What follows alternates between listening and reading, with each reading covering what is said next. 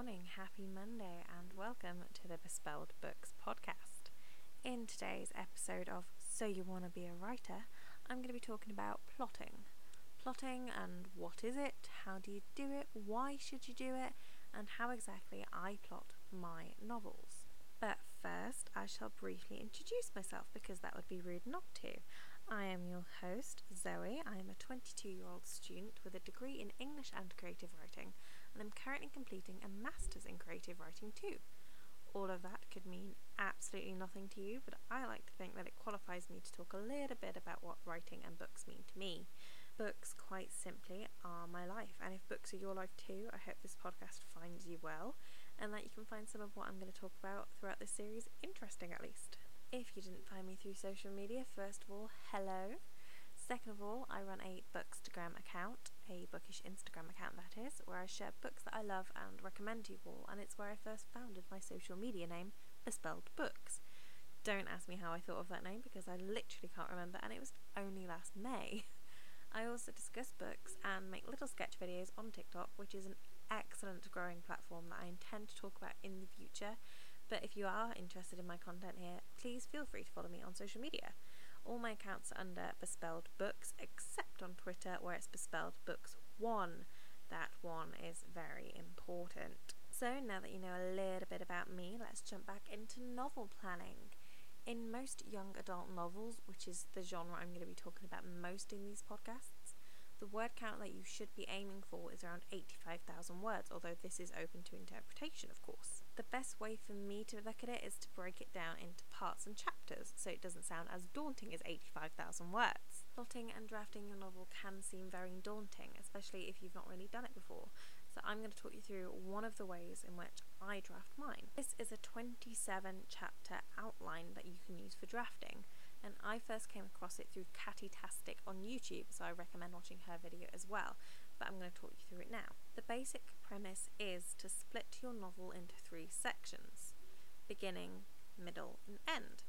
Each section has 3 parts, and each part has 3 chapters. That means 9 chapters each section and 27 chapters overall. Suddenly it doesn't seem as daunting, does it? Each chapter is made up of around 3,000 to 3,200 words as a guideline, and that should leave you with a novel between 81,000 and 86,700 words, aka standard novel length. That was a bunch of maths that I just talked at you, but I do promise that it can help make writing your novel seem a lot easier. All you have to do is write 3,000 words 27 times. And it's not like you're completely lost of what to write either, as the outline tells you what your chapter should be about. Let's take a closer look. So we're going to start with Act 1. Your first chapter is your introduction. This is where you introduce your character, the setting, the world you're writing in. We should learn about your protagonist or protagonists here. If you have a prologue, make sure you put that before the introduction. But we need to get a general feel for your world and the equilibrium that we start with before the chaos of the novel ensues. This should arguably be your most mundane chapter before we move on to Chapter 2, the inciting incident. What happens in this scene that disturbs the general peace of the world? How is the protagonist or protagonists involved? Is the antagonist involved? This needs to be the exciting action of your story that kicks everything off. But your introduction still shouldn't be boring, just mundane in comparison. I know that sounds like a very hard balance to achieve, but you will learn how to do that. It took me a very long time to learn how to write a semi-interesting first chapter, but now that I have the outline, it helps so much more. Then we move on to Chapter 3, the fallout. How does the protagonist react to the inciting incident immediately?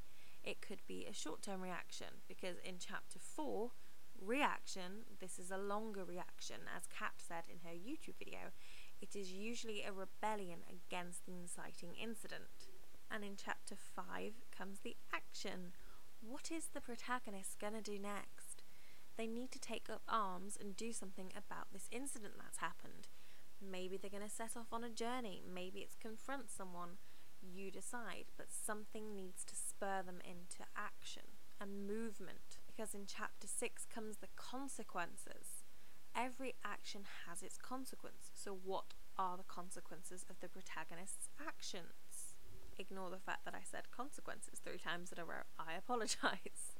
Chapter 7 is pressure. We are leading up to the plot twist. There has to be some pressure here. Is it internal, external, or maybe even both? You can really ramp up the tension here. In Chapter 8, here's your first plot twist. This is the first one of the novel, so feel free to go as wild as you want. This is your book. You decide what happens to your characters. It could be really minor or really drastic. Just have some fun and play around with plot. And the last chapter of Act 1 comes in Chapter 9. This is the push. This is the chapter that is going to move us into Act 2. So it's a little bit more of a filler, but it's still important to lead us on to the new world. You've reached Act 2, congratulations. Chapter 10 is the new world. The world has changed after this big plot twist. But how? What is different? Has a discovery been made? Has the protagonist arrived somewhere? Think of Harry Potter and the Hunger Games. These characters that have arrived in a new setting. It is a new world for us and them. Introduce us to it. But in Chapter 11 comes fun and games. There has to be some relief. So let us, the reader, and the character enjoy themselves a bit, exploring the new world and making friends. Chapter 12, Old Juxtaposition. Bring it back to the old world without going there. Does a character from Act 1 resurface? Is there news from home? Are there doubts in the protagonist that link back to Act 1? Chapter 13, Build Up. Here you can add a lot more tension. We are almost at the middle of the book. Maybe the stakes need to be rising here too. Chapter 14, we're at the midpoint. The protagonist is on a journey that changes them. They should have evidence of changing but not have completely changed yet. Where do you want them to end up, and where do they start? Then you can sort of figure out where they should be at the midpoint in terms of their journey, both physical and perhaps mental. Chapter 17 is trials. Something will test the protagonist here, and perhaps they really do struggle. But in Chapter 18, dedication, they will pull through and we can see how the story might end, but we're still not sure. There's still a long way for the protagonist to go yet. We still have to see them conquer so much. But we're getting a little idea of how they're going to do that. All of the tools that the protagonist needs to win should be laid out by now. We just need to learn how they're going to do it. We're on to Act 3. This is the home stretch now. The end is in sight and we can sort of see how they're going to get there, but we just need to finish this journey. In Chapter 19, we have the calm before the storm. The protagonist is thriving after the trials and dedication. Maybe they're confident, maybe too confident. Everything seems to be going slightly too well. So, in Chapter 20 comes the second plot twist. Usually this is the biggest one of the book. Has the hero's best friend become the villain? Or have they been the villain all along in hiding? Have they been betrayed? All hope is usually lost here. This is going to be one of the most memorable chapters of your reader's experience. So don't be afraid to push boundaries. Huge plot twists that blindside your readers can be really hard to pull off, but there are a couple of ways that you can do it in an effective manner. For example, you should set up enough little hints throughout your novel that even if it does blindside your reader at the end, it's not that unsurprising. You shouldn't leave your readers wondering how the hell that happened without it making any sense. Again, that can be really hard to balance, but you can do it with practice. Chapter 21 sees us in the darkest moment. The protagonist is feeling the effects of the plot twists. They could be suffering and struggling and not sure how they can defeat whatever antagonist or evil they're facing. Give us all of the feelings, all of the emotion. Make us feel like all hope is lost here. Because in Chapter 22, we find the power within. The protagonist rises and finds something within themselves to get up and go, fight, win. In Chapter 23, we have an action or a rally. Perhaps the protagonist needs to do something before they can fight this evil, or find some friends and allies to go along with them. There is an active movement to this chapter. In 24, everything converges. Things come together as we make our way into the last stretch before the end of the book. Chapter 25. Battle. The battle commences and the two sides clash. It doesn't have to be a physical battle. It can be something so small like an argument, but there has to be a conflict. Your climax comes in chapter 26. The highest part of your story is their character death. Has hell been unleashed? That depends on the book you write. And our final chapter 27 is the resolution. This is self-explanatory really, but this aftermath of the climax has to come. Have things been solved? Not necessarily. That depends on the type of story you write. Again, are you leaving your ending open? Are you leaving your readers with a cliffhanger? I will talk about ending your novel in a future episode, I'm sure, but there are many different ways you can end this off.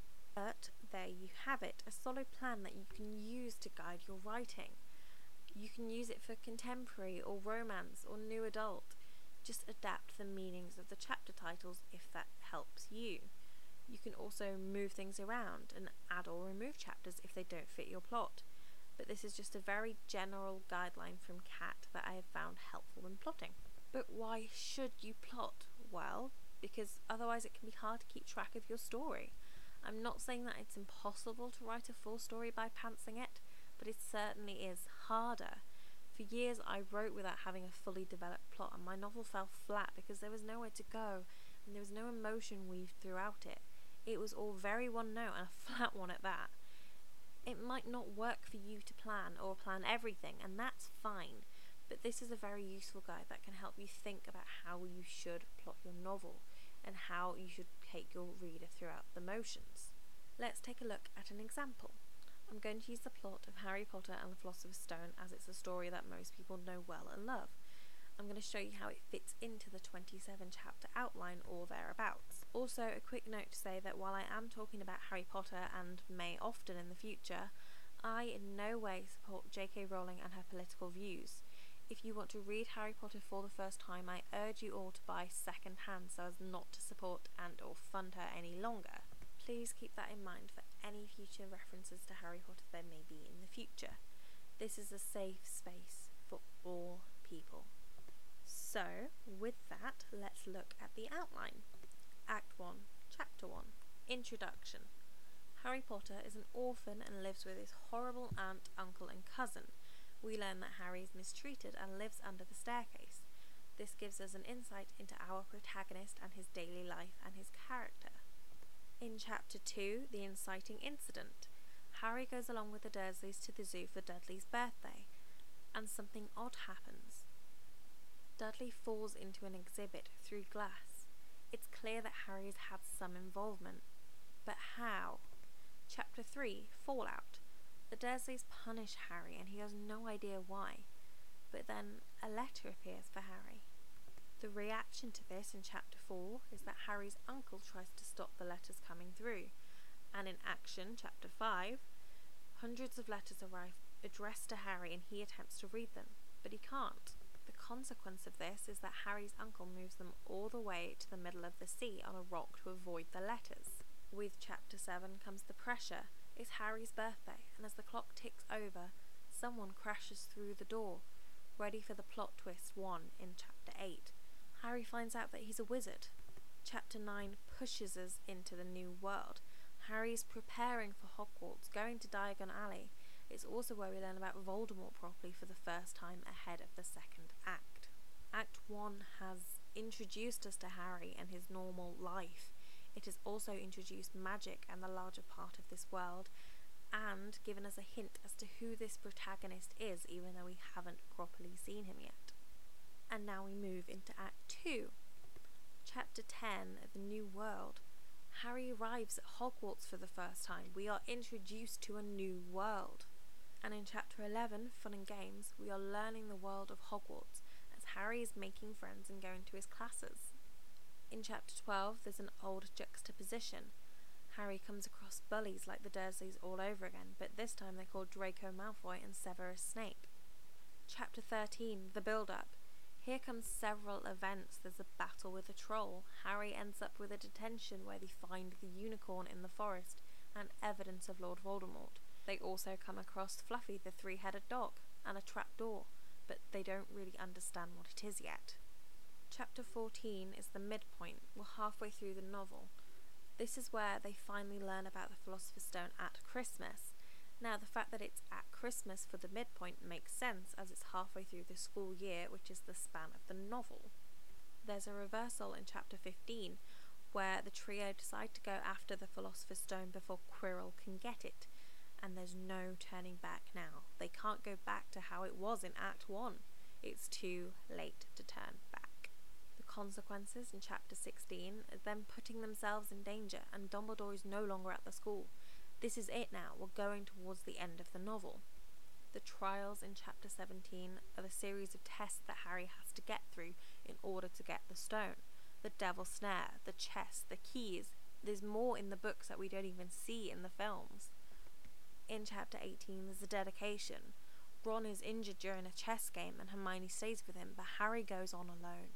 He's had a pep talk. He's feeling confident that he can face Snape, who's in the end. Or so he thinks. Now we move into Act 3. Now, the chapter structure does break down a little bit here, but it still follows a similar plan of events, even if they're not in individual chapters anymore. So chapter 19, The Calm Before the Storm. Harry is riding that confidence, and he arrives at the end of the test to find Quirrell when he expects Snape, but he doesn't understand yet. And that brings us to our second plot twist of the novel. Harry learns that Snape isn't the one after the stone, but Quirrell is instead. And worse, Voldemort is with him, operating through Quirrell. In our darkest moment, Harry is confused and angry, but he doesn't know what to do. He doesn't know how to get the stone or fight Quirrell yet. And there comes the power within. The stone finds its way into Harry's pocket and he argues back against Quirrell. And then our action rally comes. Quirrell goes after Harry and Harry fights back. Convergence. Admittedly, there isn't much of a convergence going on, but there is a battle. Harry fights back against Quirrell and learns that his touch burns Quirrell's skin. Here comes the climax. Harry defeats Quirrell and he passes out from the pain, which brings us to our resolution. Harry wakes up in hospital and speaks with Dumbledore. Quirrell is seemingly defeated and Voldemort has gone. Harry is reunited with his friends and he goes home for the summer holidays, and we think everything's okay again. As you can see from the example, Harry Potter loosely follows this outline with some adaptation, which is completely fine. Don't be afraid to mix it up and change the order of things, or add in new chapters, or even just merge several chapters together. At the end of the day, it should be changed to work best for you. Personally, I often adapt the ending to shorten it, as J.K. Rowling has seemingly done in Act 3. I would share one of my novel outlines with you, but as it's unreleased just yet, I cannot part with it. All in due time though, fingers crossed, touch wood. If you are struggling to come up with a novel plot that follows this outline, there are several tips that I can give you to try and combat this. Firstly, maybe work backwards. Fill in your ending. What do you want to happen at the very climax of your book? Maybe then you can figure out how the novel starts from there. Or what I do most often is fill in what I do know. If you know your plot twists, write them in. If you know the climax, write it in. If you know where the midpoint is, write it in. From there, you can work out the reaction to your plot twists and the build up to them. And then you've already written a large chunk of the outline. Fill in the easy blanks and then work with what you've got left in order to flesh out your plot, and I promise it will come to you a little bit easier, or at least I hope it will. If that doesn't help you come up with a general plot, then one of the best pieces of advice I've been told about writing is, who is your main character? What do they want? And then write everything you can to stop them from getting what they want. I feel like it might have been someone like Victoria Schwab who said something similar to that, but don't quote me on it. I am, however, confident that a lot of this information is floating around on the internet somewhere, that I still felt like it was important to talk about on here too. Regardless, drafting is an incredibly unique process for each writer. You just have to try different ways until you find the right fit for you. I never thought I would be the type of writer that completely outlines her stories, but it has seriously helped me so much. Perhaps in a future episode I'll go through one of my own planning documents that contains everything I use to write a novel. If that interests you, please do let me know on social media, as feedback is always appreciated, of course. And with that, our first episode has come to an end. I really hope you enjoyed it today, and thank you so much for listening. I hope some of what I had to say was interesting and or useful. Do give this channel a follow or subscribe on whatever platform you're listening on, and keep an eye out for future episodes. Keep reading, and more importantly, keep writing.